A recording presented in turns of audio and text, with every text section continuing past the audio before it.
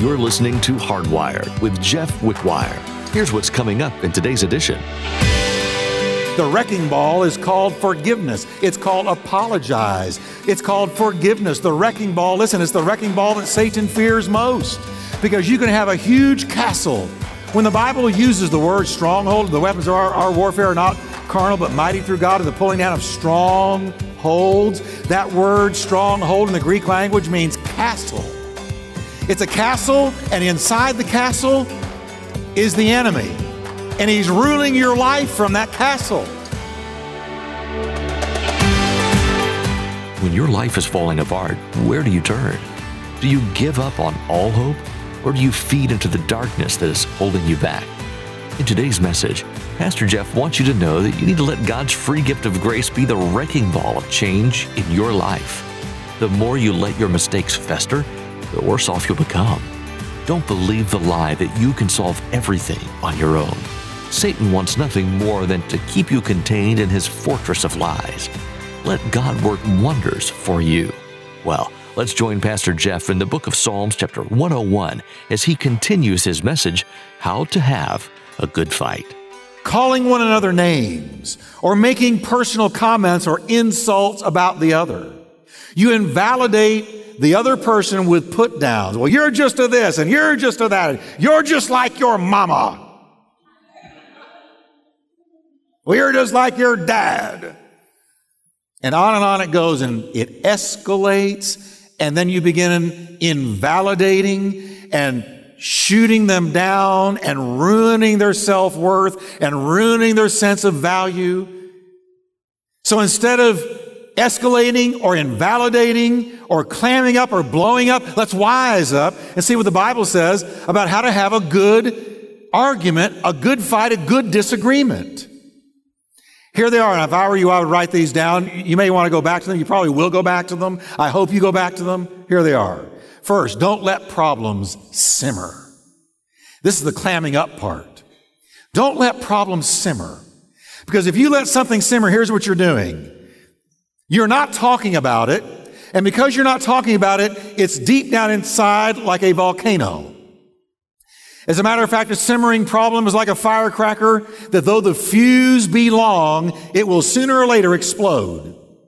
Problems don't just go away. Problems are solved. Problems don't go away, they are fixed. Problems don't go away, they are resolved. The Bible says, instead of letting something simmer, it says in Ephesians 4:25, therefore let each of you must put off falsehood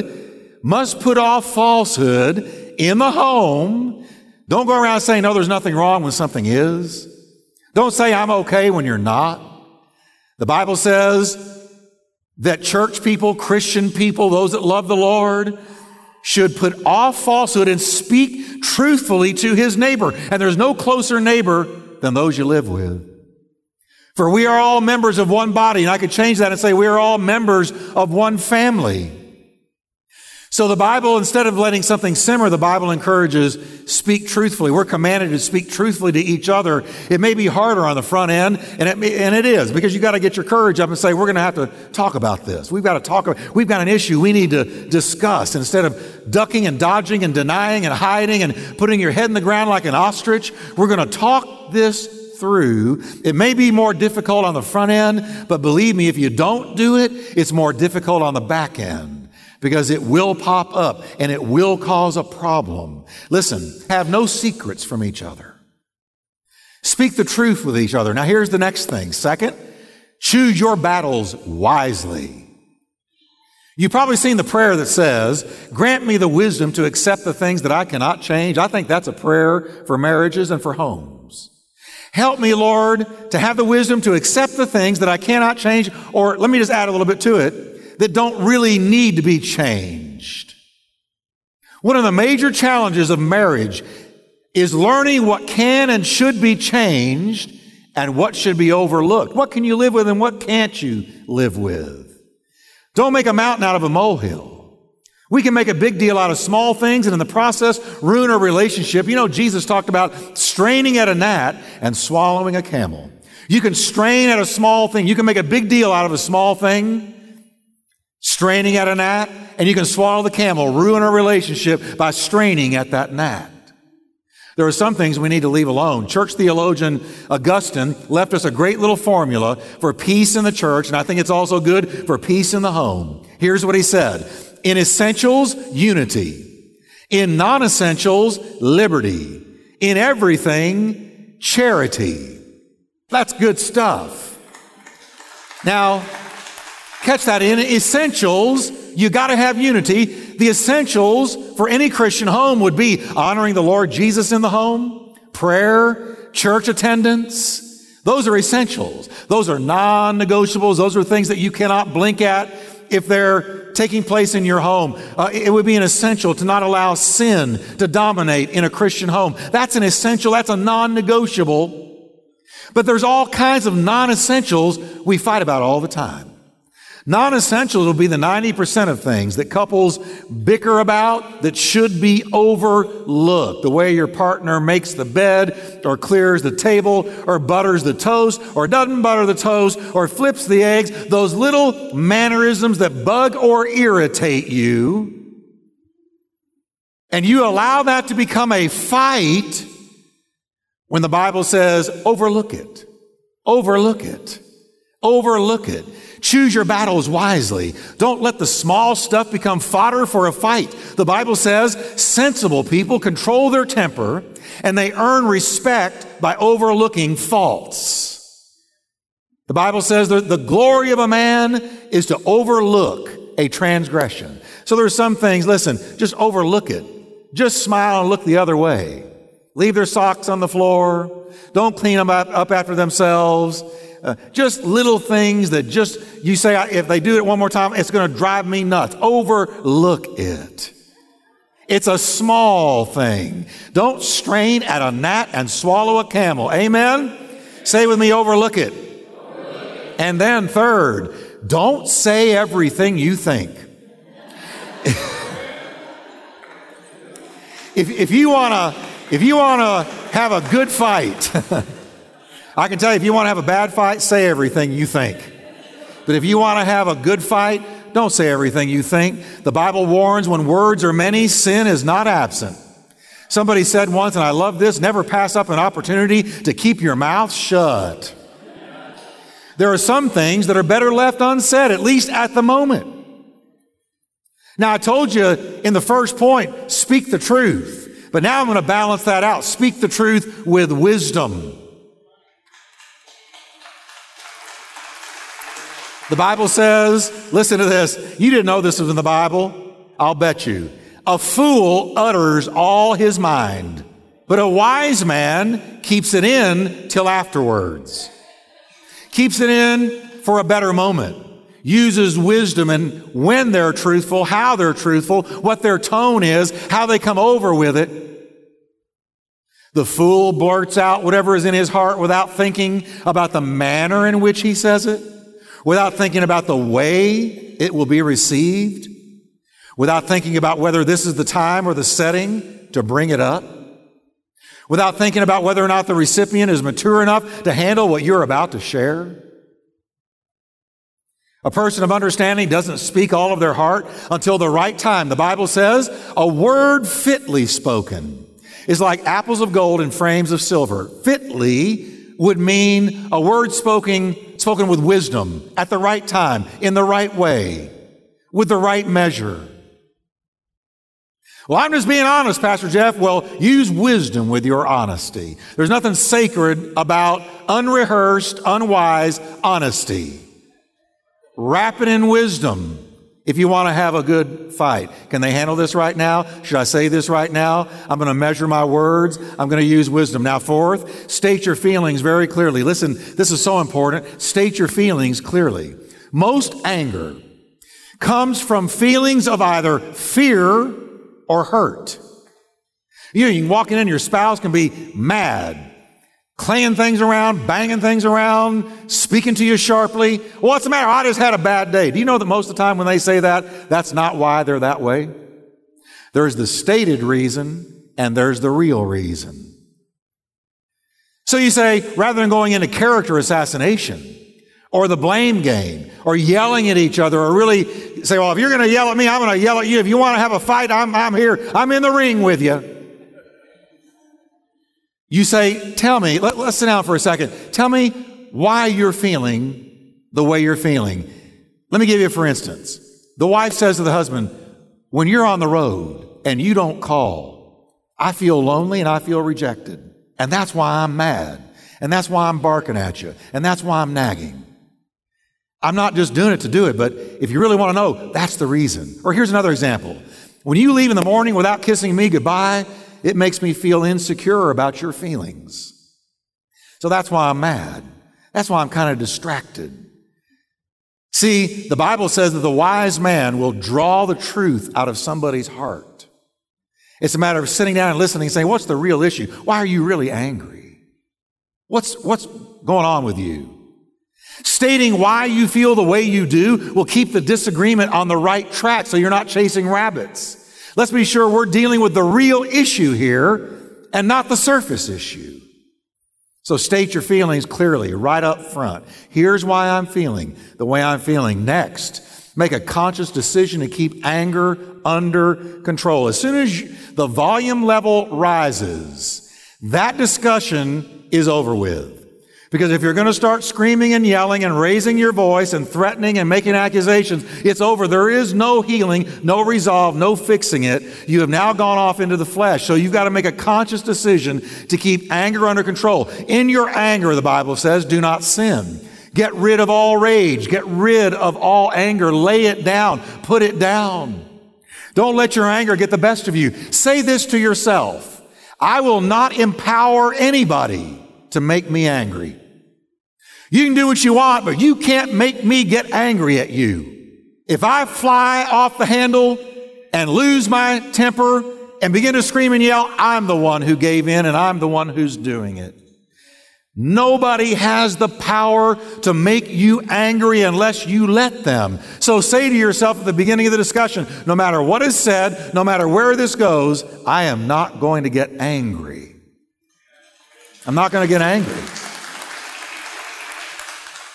Remember what James said, my dear brothers, take note of this. Everybody should be very quick to listen, very slow to speak, and very slow to become angry. Proverbs 15 says, a hot-tempered man stirs up dissension, but a patient man calms a quarrel. If you stay calm, guess what? It'll go calm.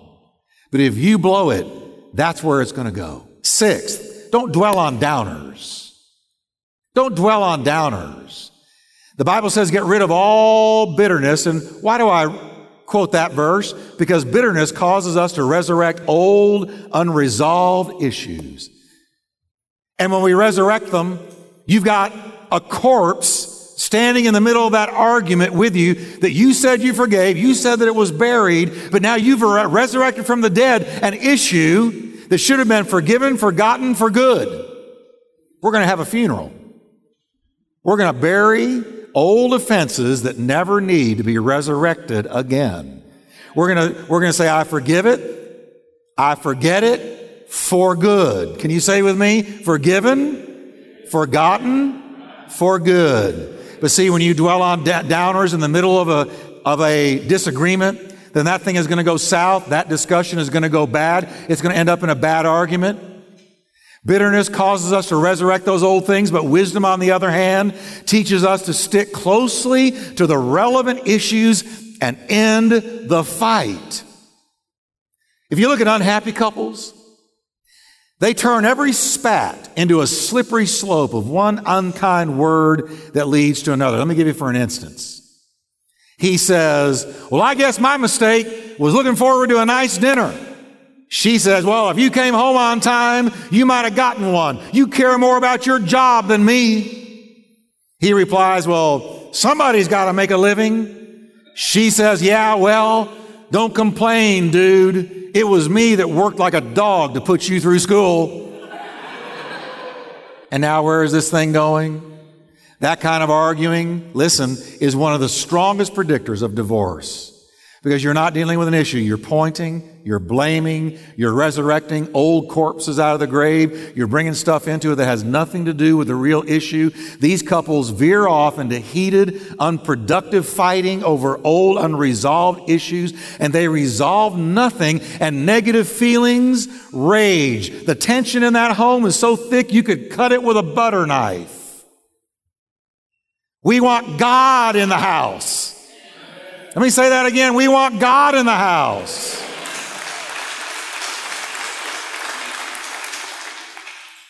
In stable marriages, good marriages, the other partner won't always retaliate when provoked.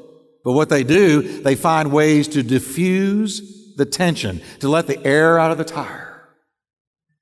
If you dwell on downers, you're eventually going to sink, so don't dwell on downers.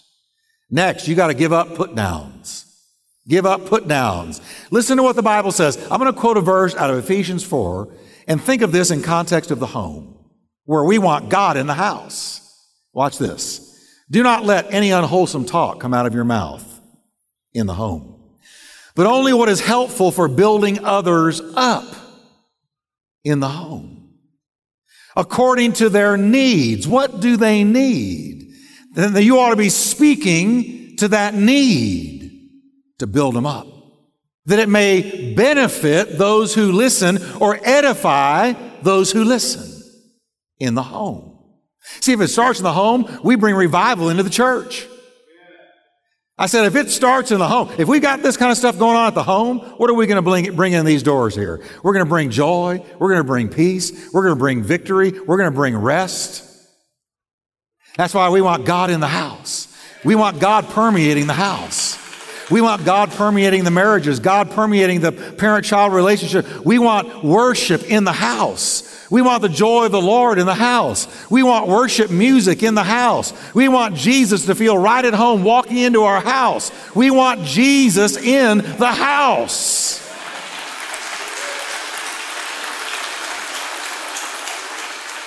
Where, boy, you want to go home. You can't wait to get there. Because there's going to be an atmosphere. There's going to be a sense of God there.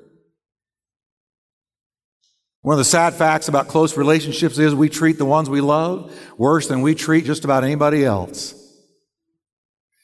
Put-downs are especially lethal when they attack an Achilles heel. What's an Achilles heel? It's a soft spot. It's a sensitive area. A touchy subject that brings painful memories. Like if your spouse in high school days was called egghead and it really hurt them, and they told you that to this day, I can't stand that word. You know what you do when you get into a fight. Well, let me tell you, egghead. Because now the swords are out, now the gloves are off, and you're looking for whatever you can to draw blood. So you use the Achilles heel. But listen to what the Bible says. Reckless words pierce like a sword, but the tongue of the wise brings healing. So avoid put-downs. And then learn to call a ceasefire. Learn to call a ceasefire. Don't let the sun go down while you are still angry. Because if you let the sun go down, you've got a disagreement. Tempers rise. It becomes heated. There's friction. You need to learn to be able to say, you know what? I sense this is not going to a good place. Let's take a walk. Ceasefire, truce, time out, and get up and walk away before you say things or do things you can never get back. Call a ceasefire.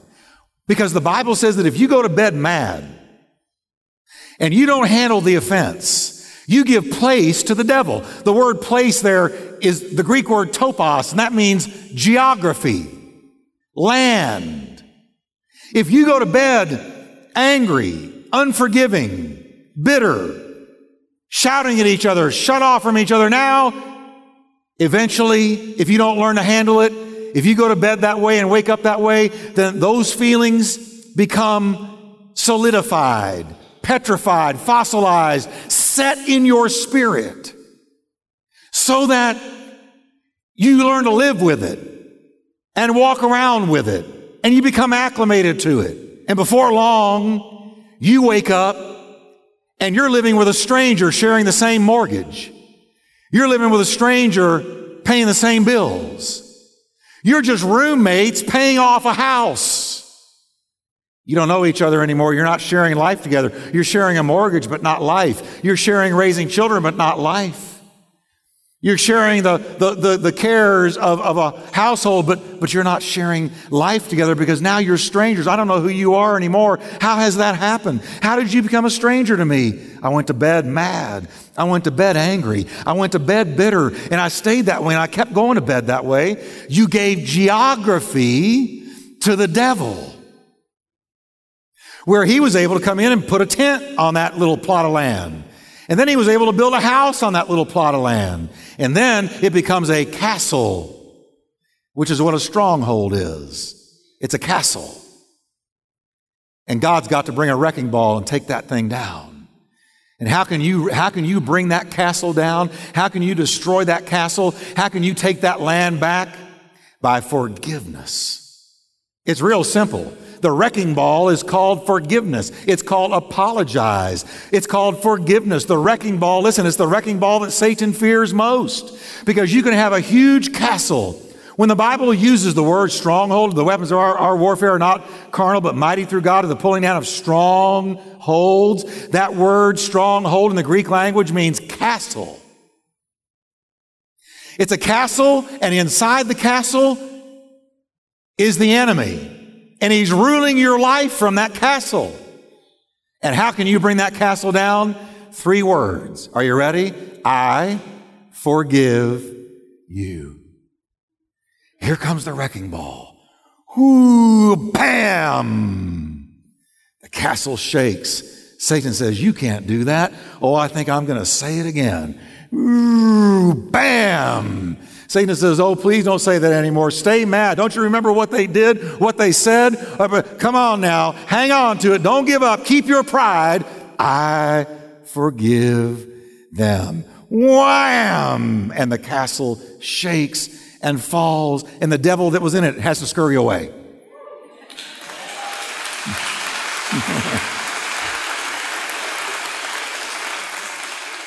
Apologize and apologize quickly. If you say something you ought not say, apologize and apologize quickly. Be the first one to lower your pride. Say, well, when they apologize, I will. Well, there you go. No, you be the first one to do it. Be the one to say, you know what, I'm sorry. I shouldn't have said what I said. I shouldn't have done what I did. I shouldn't have done it. It was a mistake. That's my part. It was my fault, and I'm really sorry. And apologize. And don't go to sleep any other way. Forgiving each other just as in Christ God forgave you. We want God in the house. I'm exposing today the devices and the instruments and the weaponry that Satan uses to take your house from you and your relationships from you. We're exposing him, and we're bringing wisdom to bear so that God can be in the house.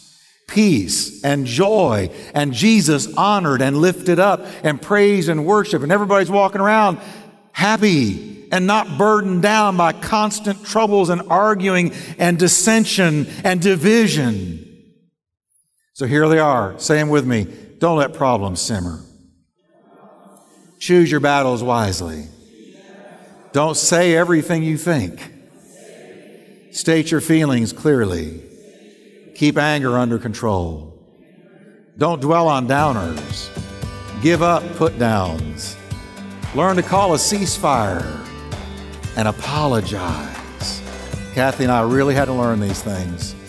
She's strong-willed, I was strong-willed. That made for some good, hearty Jesus disagreements. And we've learned, you know what, just break and break quick. Have you ever found yourself bound to old mistakes? Have you ever tried to escape from your past, but with no success? What a wonderful reminder in today's message from Pastor Jeff that if you want to truly leave your past transgressions behind, then you need to surrender yourself to the Lord.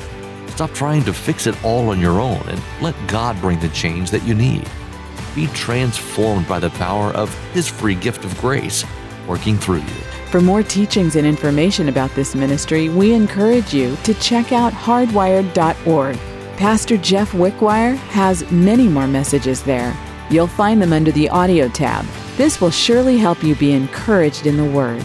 Once again, that's hardwired.org. We want to invite you to come back again next time for another teaching from Pastor Jeff. Here's more on that.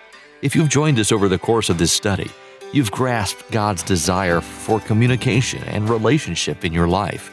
It doesn't matter if you experience success or failure in your relationships, Pastor Jeff has shown you how to be a godly inspiration to those around you. Be sure to join us in the next series as it's explained how God is the God of all comforts. Let Him watch over you and be secure in the fact that He never leaves your side. Thanks for taking time to be with us today as we studied God's Word. If you'd like to hear more teachings from Pastor Jeff, visit hardwired.org.